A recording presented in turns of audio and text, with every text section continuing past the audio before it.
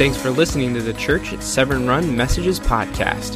You can find more information about the church at severnrun.com. Enjoy the message.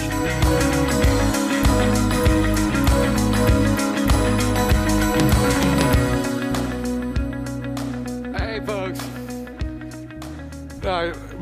The bed's as good a place as any to run when you're scared, don't you think? Anybody do that also? You like to run to the bed? I gotta tell you what, like this is comfort zone right here. Comfort zone. Speaking of fear, Freddy Krueger is not my friend. No, I'm serious. I don't like the guy. Anybody some of you are old enough to remember Freddy in here, right? How many of you remember Freddy? That was one of those moments I should have listened to my mama.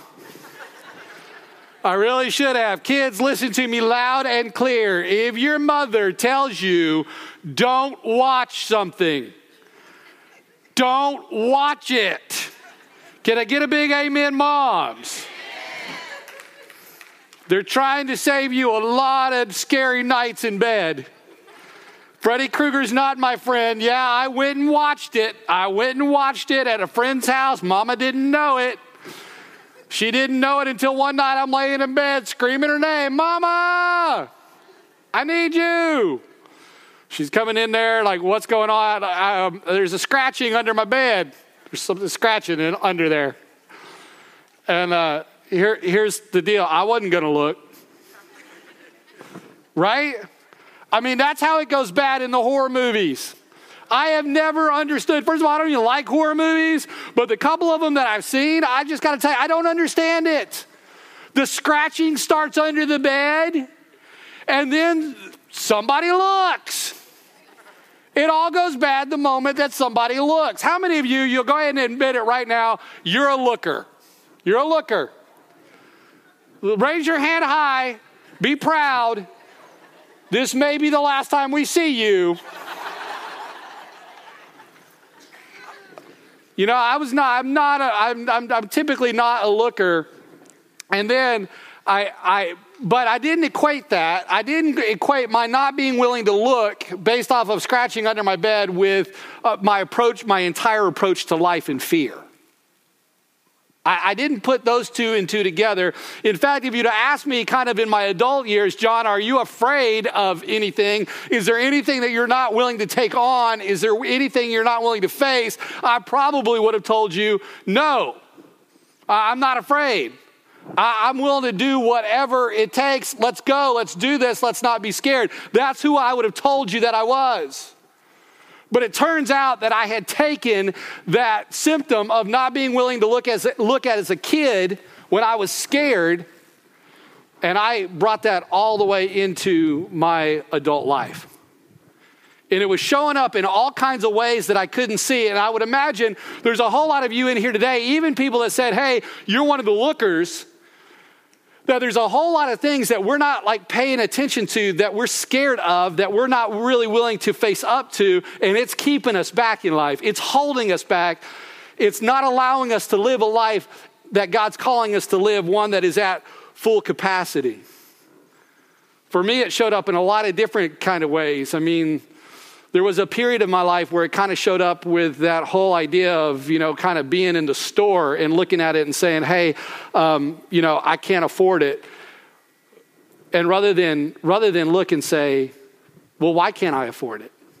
What am I doing with my money that's keeping me from being able to afford it?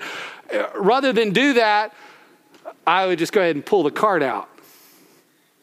Let it slide and not face the real fear that I was up against.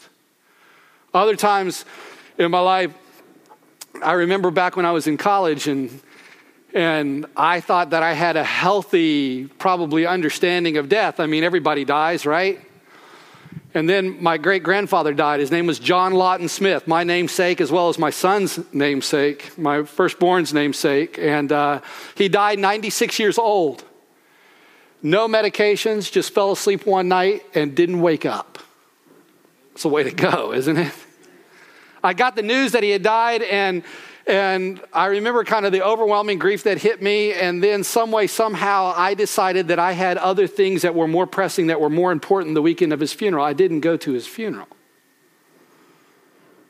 And when I look back now, what I'm able to see is that, you know what? I didn't want to deal with the reality that is this thing called death. I didn't want to look at it. And then that manifested itself further in my life, because when things would come up and things would be hard and things would be difficult, you know what? It was easier to take a drink than it was to actually deal with whatever it was that I was fearful of. And I would imagine that for most of us, there's probably something like that in life. We've got these coping mechanisms, don't we? We've got these things that we're using. All of us can be different, but all of us have got them. We've got these things that we are using that are actually keeping us, allowing us from actually facing up to the fear. It wasn't until I was kind of in my second round of rehab. You say, you went to rehab twice? Let me explain. It wasn't until I was in my second round of rehab with a counselor, and the reason why I was in an outpatient program, because while I was in the inpatient program, they had set me down and said, hey, you're going to get out of here. You can see your counselor. You can go to meetings, and you know, just stay on track. You'll be good to go. I looked at him. I said, that's not enough for me. And they said, what are you talking about? I said, I need an outpatient program too. They said, well, John, that's going to be another 6 to 8 weeks. I said, good. I said, I'll take it. They said, well, nobody's ever asked for that. I said, nobody's ever been as messed up as I am. Do me a favor, just give me the extra program. They said, okay, we'll do that. You know why? Because you only get to hit the bully in the nose one time. And when you do, you keep them down and you keep kicking. For me, that's what my alcoholism was. And when I was in the second round, this outpatient rehab, a counselor looked at me and said, there's 2 ways that you can spell fear. And this was the moment that I recognized, that I realized that I had been running away from all of my fears. He said, there's 2 ways that you can spell fear. The first way that you can spell fear is you can forget everything and run. Forget everything and run. There's a whole lot of people that approach their fear in life like that, isn't there? This relationship is getting too hard, I'm out of here. This job is getting too hard, I'm out of here. These bills are getting too much, I'm moving to a different town. We can either face our fears by forgetting everything and run, or there's a second way to be able to face our fears, and that is to face everything and recover. To look it straight in the face and say, I'm coming at you. Are you ready for me? Let's do this thing. And through that, we can find real recovery from whatever it is that we need to recover from in life. Running won't get us there. Facing it is what will get us there.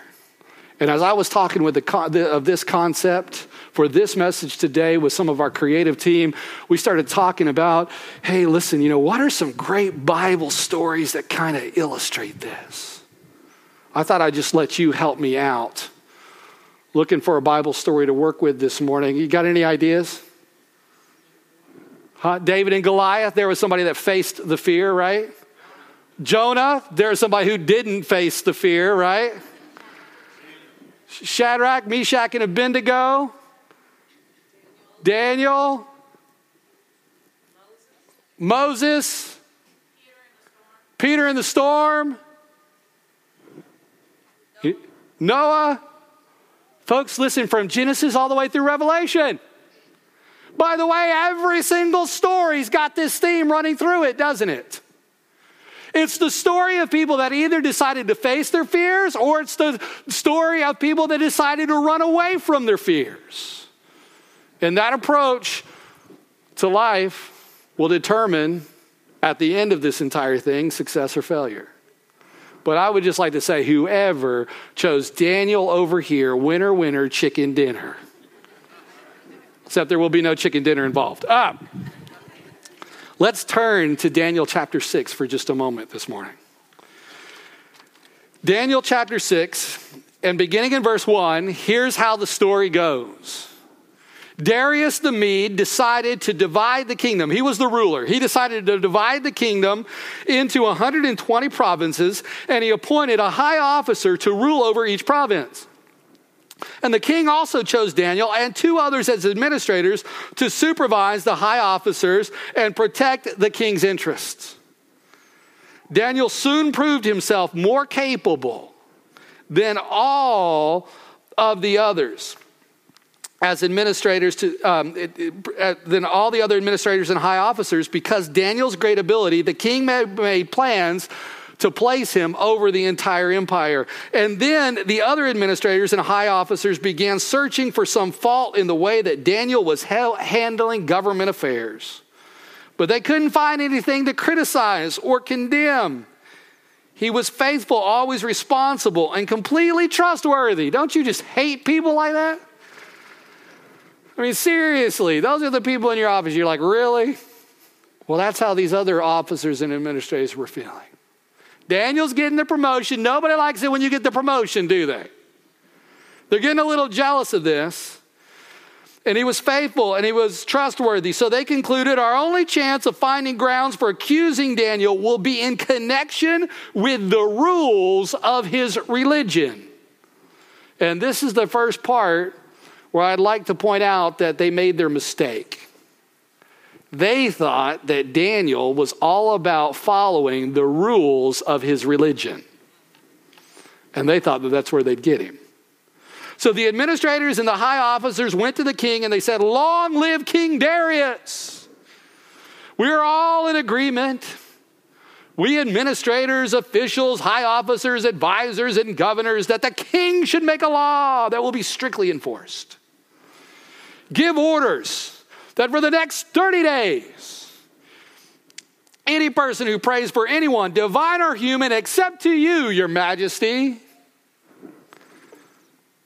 bunch of suck-ups, "will be thrown into the den of lions. And now, your majesty, issue the sign and sign this law so it cannot be changed, an official law of the Medes and the Persians that cannot be revoked." So King Darius signed the law, and these guys thought they had him. They thought that they had Daniel. They thought that they were going to be able to get him to completely either change what he did and or that he wouldn't change, and he'd be dead. He'd be out of their way. And Daniel's got this issue going on. You see, Daniel has been completely innocent in this particular situation, hasn't he? He hasn't done anything. He hasn't hurt anybody. In fact, Daniel's presence in everybody's life has made the world a better place. Daniel is such a king. He is such a ruler that he is looked to with great respect. His king loves him. He's serving him loyally. Daniel's not doing anything wrong. And then this fearful situation comes up. Haven't you ever felt like that in life before? That you're just going along like you're doing your best. You're looking and you're saying, "Hey, I'm serving. I'm living the way that I believe I'm supposed to live. I'm trying to show as much love to others as I possibly can." And then you're faced with this serious situation. And all of a sudden you're tempted. It's possible that fear could just kind of leak in and stop you. Because here is the deal. The enemy always wants to use fear. He will always use fear to stop your advancement. Daniel's just trying to advance. And here's what the enemy's trying to do. The enemy is trying to introduce fear into the equation of his life. But there's something that we need to understand fundamentally about fear. Fear can be a healthy thing, wouldn't you say? I mean, fear is what keeps you from walking up to the side of the Grand Canyon, declaring how beautiful it is, and then taking a dive. Right? We would call that healthy fear. But let me define healthy fear for you. Healthy fear is built into the limbic system of your brain simply to help you survive physically, nothing more. It is designed to help you survive. It is designed to help you, if you're out in the jungle, to not touch the colorful frogs, okay? That's what it's there for. It's not designed to do anything else except to help you survive physically. To let that leak into greater areas of your life is allowing it space that it does not belong in. But we, as modern day human beings, we allow this to leak into every area of our life. We allow fear to leak into every area, and it stifles us. It is only there to help us physically survive. That's the reason why God gave it to us. Nothing more, nothing less. It's stopping us from living out our fullest capacity was never the intention of the Creator. That was the intention of the deceptor. That's what he desires to use it for. And so Daniel's got this moment. He's got this moment of choice that he's got to make.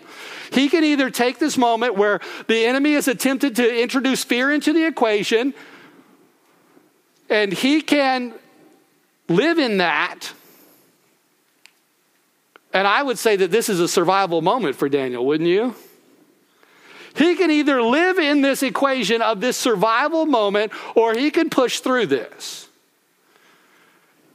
He can put his trust and his faith in this relationship that he has with God. You see, all these administrators and these officials, they thought it was about the rules of his religion.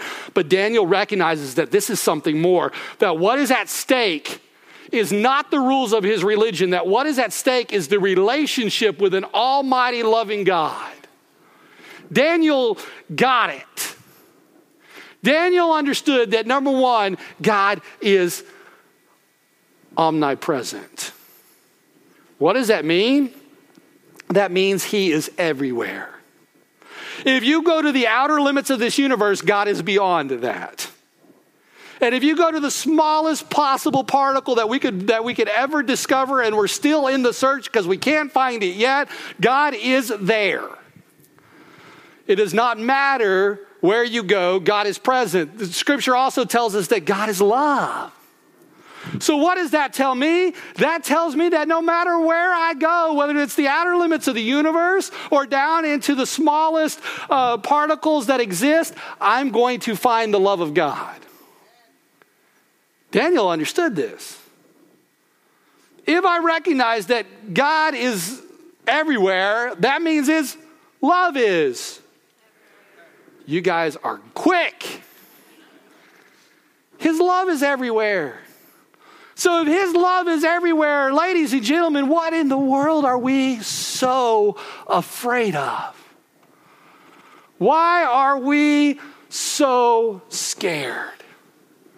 Because too often we're not looking around trying to be reminded of the fact that his love was everywhere. I recently in my life recognized that I'm not paying enough attention to the love of God. I was standing there on my back porch one day, and as I was looking out the back porch, I love birds. I love to watch birds. And all of a sudden, this cardinal just flies down onto the fence. And I thought, you know what? That's the Virginia state bird. My wife's a Virginian, and so I know a little bit about the state. So I was like, that's the Virginia state bird. And the Virginia state motto, actually it's Sic Semper Tyrannis, but that's a different thing. Its marketing motto is Virginia is for lovers. And I'm looking at this little cardinal that's sitting there on the fence, and all of a sudden, I'm not kidding, all of a sudden God speaks to me and he says, John, I'm just telling you I love you. I was like, whoa, that's crazy. God just said, I love you. And now I can't, every time I see a cardinal, you know what goes through my head? John, I love you. Whoa. But you know, he's not just whispering that through the cardinals. He's whispering that through every blade of grass that's out there right now. He's whispering that through every breath that I take. God is constantly and consistently sending one clear, direct message to you. And that is the fact that he loves you. He loves you. The only thing that's keeping you from receiving it is fear. If you don't feel the love of God in your life, it's because you have placed so much fear between you and God that you cannot experience it. Daniel is in this moment of decision right now. Daniel has got to decide, am I worried about survival? Or am I worried about being disconnected from the love of God? Because if Daniel in this moment, right now, if he chooses fear, then the administrators have won, haven't they? But not for the reasons they think they've won. They've won because Daniel will have distanced himself from the love of God. So what is Daniel going to do? Look in verse 10. But when Daniel learned that the law had been signed, he went home and he knelt down as usual, upstairs in his upstairs room with its windows open toward Jerusalem, and he prayed, spent time with God, stayed connected in a relationship with his heavenly Father, with the Father that loves him. He prayed 3 times a day, just as he had always done. Did you hear that? Not as his religion had prescribed, but because this was Daniel's everyday experience with his God. He prayed as he had always done, 3 times a day. And then the officials went together to Daniel's house, and they found him praying, and they were asking God for help. And they prayed, Daniel was asking God for help. So they went straight to the king and they reminded him about his law. Did you not sign a law that for the next 30 days, any person who prays to anyone divine or human except to you, your majesty, will be thrown into the lion's den? Yes, the king replied. That decision stands, and it is the official law of the Medes and the Persians that cannot be revoked. Then they told the king, the man Daniel, one of the captives from Judah, is ignoring you and the law. He still prays to his God 3 times a day. And hearing this, the king was deeply troubled. And he tried to think of a way to save Daniel. He spent the rest of the day looking for a way to get Daniel out of this predicament. Did you notice who's trying to get Daniel out of this predicament? The king. Please notice that Daniel's not trying to get Daniel out of this predicament. Is he? Do we see where Daniel comes before the king and pleads his life? No. Do we see where Daniel is like taking on any strategies whatsoever in order to be able to escape this situation? No. Daniel's comfortable with this. Because, I think Daniel has thought about it. I think that probably when he recognized what was going on in his time and his talk with God, he sat down and he said, okay, what does this really mean? What does this really mean? What does it mean if I go into the lion's den? I mean, I've thought, a little bit about my death, and I never exactly thought that being eaten by a lion would be my choice. I mean, if I was given a multiple choice on how to die, that probably wouldn't be it. But okay. If I'm dead, then I still got the love of God. It's still real. Do I have anything to really be afraid of? One of the reasons why most of us spend our lives in fear is because we've never taken the time to actually follow our fear all the way back to its beginnings. And I think if we would be willing to sit down and we'd be willing to face our fears and we'd be able to follow our fears all the way back to their beginnings, then we'd be willing to face whatever was to come. I was reminded about this the other day because I was standing in our kids' bathroom and I was kind of getting ready for the morning. And as I was getting ready, my 14-year-old son, he's walking down the hallway and he's got one sock in his hand. And he's got this one sock and he is upset. He is mad because he cannot find the other sock. And he is showing all the disgust that you would imagine a 14-year-old can show. He is upset about this. And as he's walking by, I'm standing there in the bathroom and I'm watching this unfold. And I'm thinking to myself, man, he's really upset about not having a sock. And then I thought, well, you know where he gets that from? That is totally how I act. That is completely me. I mean, I hate not being able to find what I want to wear. I mean, I've gone ballistic. I admit it. I've gotten really upset before when something was not washed that I expected to be washed.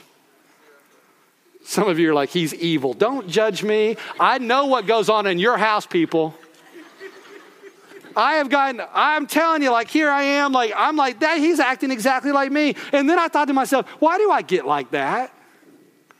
Do you realize that like every kind of negative emotion that you have inside of your life, in some way, shape, or form, you can track it back to some baseline fear? You really can. Take the time to do it. As you start to experience negative emotions, just stop for a second, breathe, and track that negative emotion all the way back to its baseline fear. So I'm standing there, and I'm like, why do I get like that when I don't have a sock? Well, because if I don't have the sock that I'm supposed to wear, then that means I'm not going to be looking like I want to look today. And for somebody who cares way too much about how they look, okay, then if I don't look how I want to look today, then I am not going to present myself in the way that I want to be presented. And if I do not present myself in the way that I want to be presented, people will not see me the way that I want people to see me. And then if people don't see me the way I think that they ought to see me, then that might mean that people don't really love me. And if people don't really love me, then I don't really matter. And folks, by the time I get done with this scenario, I am homeless in Little Rock, Arkansas. And you say, how dare you pick Little Rock? I hope none of you are from Little Rock. I'm just thinking like that's the worst place I could imagine being homeless. Right? Like I live that whole fear out. And the craziest part is it's real. The craziest part is that one negative emotion, if I can't find a sock, really can be traced all the way back there. And so can yours. But how many of us have ever really taken the time to do that? We keep living with all these crazy energies and we don't know why. It's because we don't take the time to follow our fear all the way back. I was explaining this. We were talking with some staff this week about this, and one of the staff members said this. They said, you realize that for a lot of our fears, it doesn't end up as homeless in Arkansas. I'm like, I know, I got that. They said, for some people, it ends up in death. I'm like, yeah, here's the reality, it does. And that's all of our greatest fears most of the time, isn't it? Death. That's what we're scared of. That's what keeps us from like trying and moving forward and doing amazing things, is because there's going to be this moment where we die. And most of us never want to look at that. And I just got to tell you, the reality is for those of us that kind of live in especially Western culture, we just ignore death altogether for the most part. Death is one of those things that happens on the news, and then we feel like we're shocked about it when it actually transpires inside of our lives. And we never take the time to sit down and think about this reality. Here's the reality that I am going to shock you with. You are going to die. It's going to happen. I don't know when it's going to happen. I don't know when it's going to happen. It could happen this afternoon. It could happen when you're like my great-grandfather and you're 96 years old and you just don't wake up. Dear Jesus, please let it happen like that. I don't know when, but here's the thing. The Bible says it's appointed unto man and woman wants to die. It's going to transpire. How about we take the time to go ahead and deal with that? Huh? How about we take the time to recognize that this body is mortal. It's not going to make it all the way. Let's go ahead and accept the love of God through his son, Jesus Christ. Secure our eternal home in heaven and get on with life already and quit worrying about death. Amen. Quit letting that hold us back. Why could Daniel not be the one worried about a strategy to get out of this situation? Because he had followed his fear all the way back.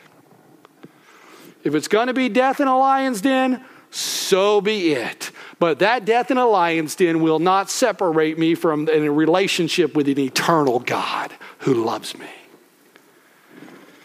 He followed his fear all the way back. And then you know what he did? As the story continues, In the evening, the men went together to the king and said, Your Majesty, you know that according to the law of the Medes and the Persians, no law that the king signs can be changed. So at last the king gave orders for Daniel to be arrested and thrown into the den of lions. And the king said to him, May your God, whom you serve so faithfully, rescue you. And a stone was brought and placed over the mouth of the den. And the king sealed the stone of his own royal seal and the seals of his nobles, that no one could rescue Daniel. And then the king returned to his palace and spent the night fasting. He refused his usual entertainment and couldn't sleep at all that night. Does it say Daniel couldn't sleep at all that night? It says the king couldn't sleep at all that night. You know why? Daniel had dealt with his fear. The king hadn't dealt with his. And very early the next morning, the king got up and hurried out to the lion's den. And when he got there, he called out in anguish, Daniel, servant of the living God, was your God whom you serve so faithfully able to rescue you from the lions? And Daniel said, I'm right here. Long live the king. What a crazy response. This is the dude that just threw him up in the lion's den. And his first response is, long live the king. Talk about getting a promotion. My God sent his angel to shut the lion's mouth so they would not hurt me, for I have been found innocent in his sight, and I have not wronged you, your majesty. And the king was overjoyed and ordered that Daniel be lifted from the den. Not a scratch was found on him, for he had trusted in his God. Do you know what you've got to do after first you've understood the nature of fear and what it is, and then you follow that fear all the way back? The final thing that you've got to do is you've got to outfaith the fear. How do you outfaith the fear? You walk into the lion's den. What? You do whatever's scaring you the most. Whatever's making you so afraid, go for it. The founder of the university that I went to, one of his best messages ever that he would give to us students is he would stand up in front of us, he would look at us, and he would say, ladies and gentlemen, here's exactly what I want you to do. I want you to take just a moment. I want you to write it down. What is your greatest fear? What is the thing that you are the most scared of? And we would write it down. And then he would say the message is over, because what you're going to do right now is get up, walk out of here, and go face it. Wow. That's pretty crazy stuff, wouldn't you say? The only way to truly overcome your fear is to outfaith it. You've got to be willing to walk into the lion's den. What are you so scared of? Write it down. Take it on. Life's too short. You're going to die anyway. Secret's out. You might as well live what you've been given. Can I get an amen, church? I got to finish by telling you a story. True story. I'm going to keep the names out of it. It's one of those. It involves two pastors and a fishing boat. It's not me. True story. Two pastors are coming together. They're friends. They said, hey, listen, let's get a fishing boat so we can go out. It'll be a place that we can relax. It'll be a place that we can just, hang out and have a good time. And so they went in together and they bought this boat. One of them had boater's experience and fishing experience, and the other one had none. They bought this little 12-foot bass boat. And if you know anything about that, that's about as sturdy as a canoe. They buy this little 12-foot bass boat and they go out on the lake, and they're not out on the lake very long when suddenly the guy who's got the experience on the boat fishing puts a hook right through his hand. He puts this hook right through his hand, and he's never done this before, and so he's looking at it and he's thinking, well, I know enough that I can't just pull it back out. So what is it that I'm going to do? And as he's looking at this hook through his hand, without a life jacket on, he passes out. Did I mention he's the one with the experience? He passes out, but he doesn't just pass out to the bottom of the 12-foot boat. He passes out and goes overboard. There's one pastor left. He has no boating experience. except for the fact that he's got another pastor in the water that is now drowning. This is all funny now. You can imagine it wasn't too funny then. After about a 20-minute struggle, he gets him back in the boat. The one pastor wakes up soaking wet. He looks at his hand and says, I think I need to go to the emergency room, and he passes out again. The next time that he would wake up, the emergency room. Meanwhile, after everything was done and over, the pastor who had the hook, his hand healed, and he called up his pastor friend and he said, hey, listen, when are we going to go fishing again? That boat now has one sole owner. There's no partnership any longer. Here's the whole deal. I don't know. I'm friends with both these guys. I know them. I don't blame him. I don't think I'd go out there fishing again either. But here's the facts. Too many of us have approached life in similar fashions. We were just going along trying to have a good time, right? We were just going along trying to do what we knew to do. And then all of a sudden we've been faced with difficult circumstances. We've been in a bad relationship, and so we've officially declared that we will never love again. Right?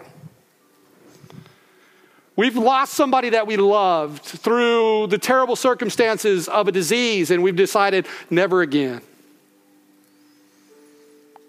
We've been through situations in our job front, and we've said never again. And we've just let these fears build up, and we've let these smoke screens build up. And as a result, it's our fear that's keeping us from the amazing love that God has to offer us. And if we'll just go ahead and follow that fear all the way back, you know what we will find there? We will find the same God that we find in the smallest particles of the universe and the one that's in the outer limits of the universe. He's right there at the end of your fear, and he loves you, and he's ready for you to quit being afraid, and he's ready for you to step out in faith and go get it done already because he loves you. In Jesus' name, amen.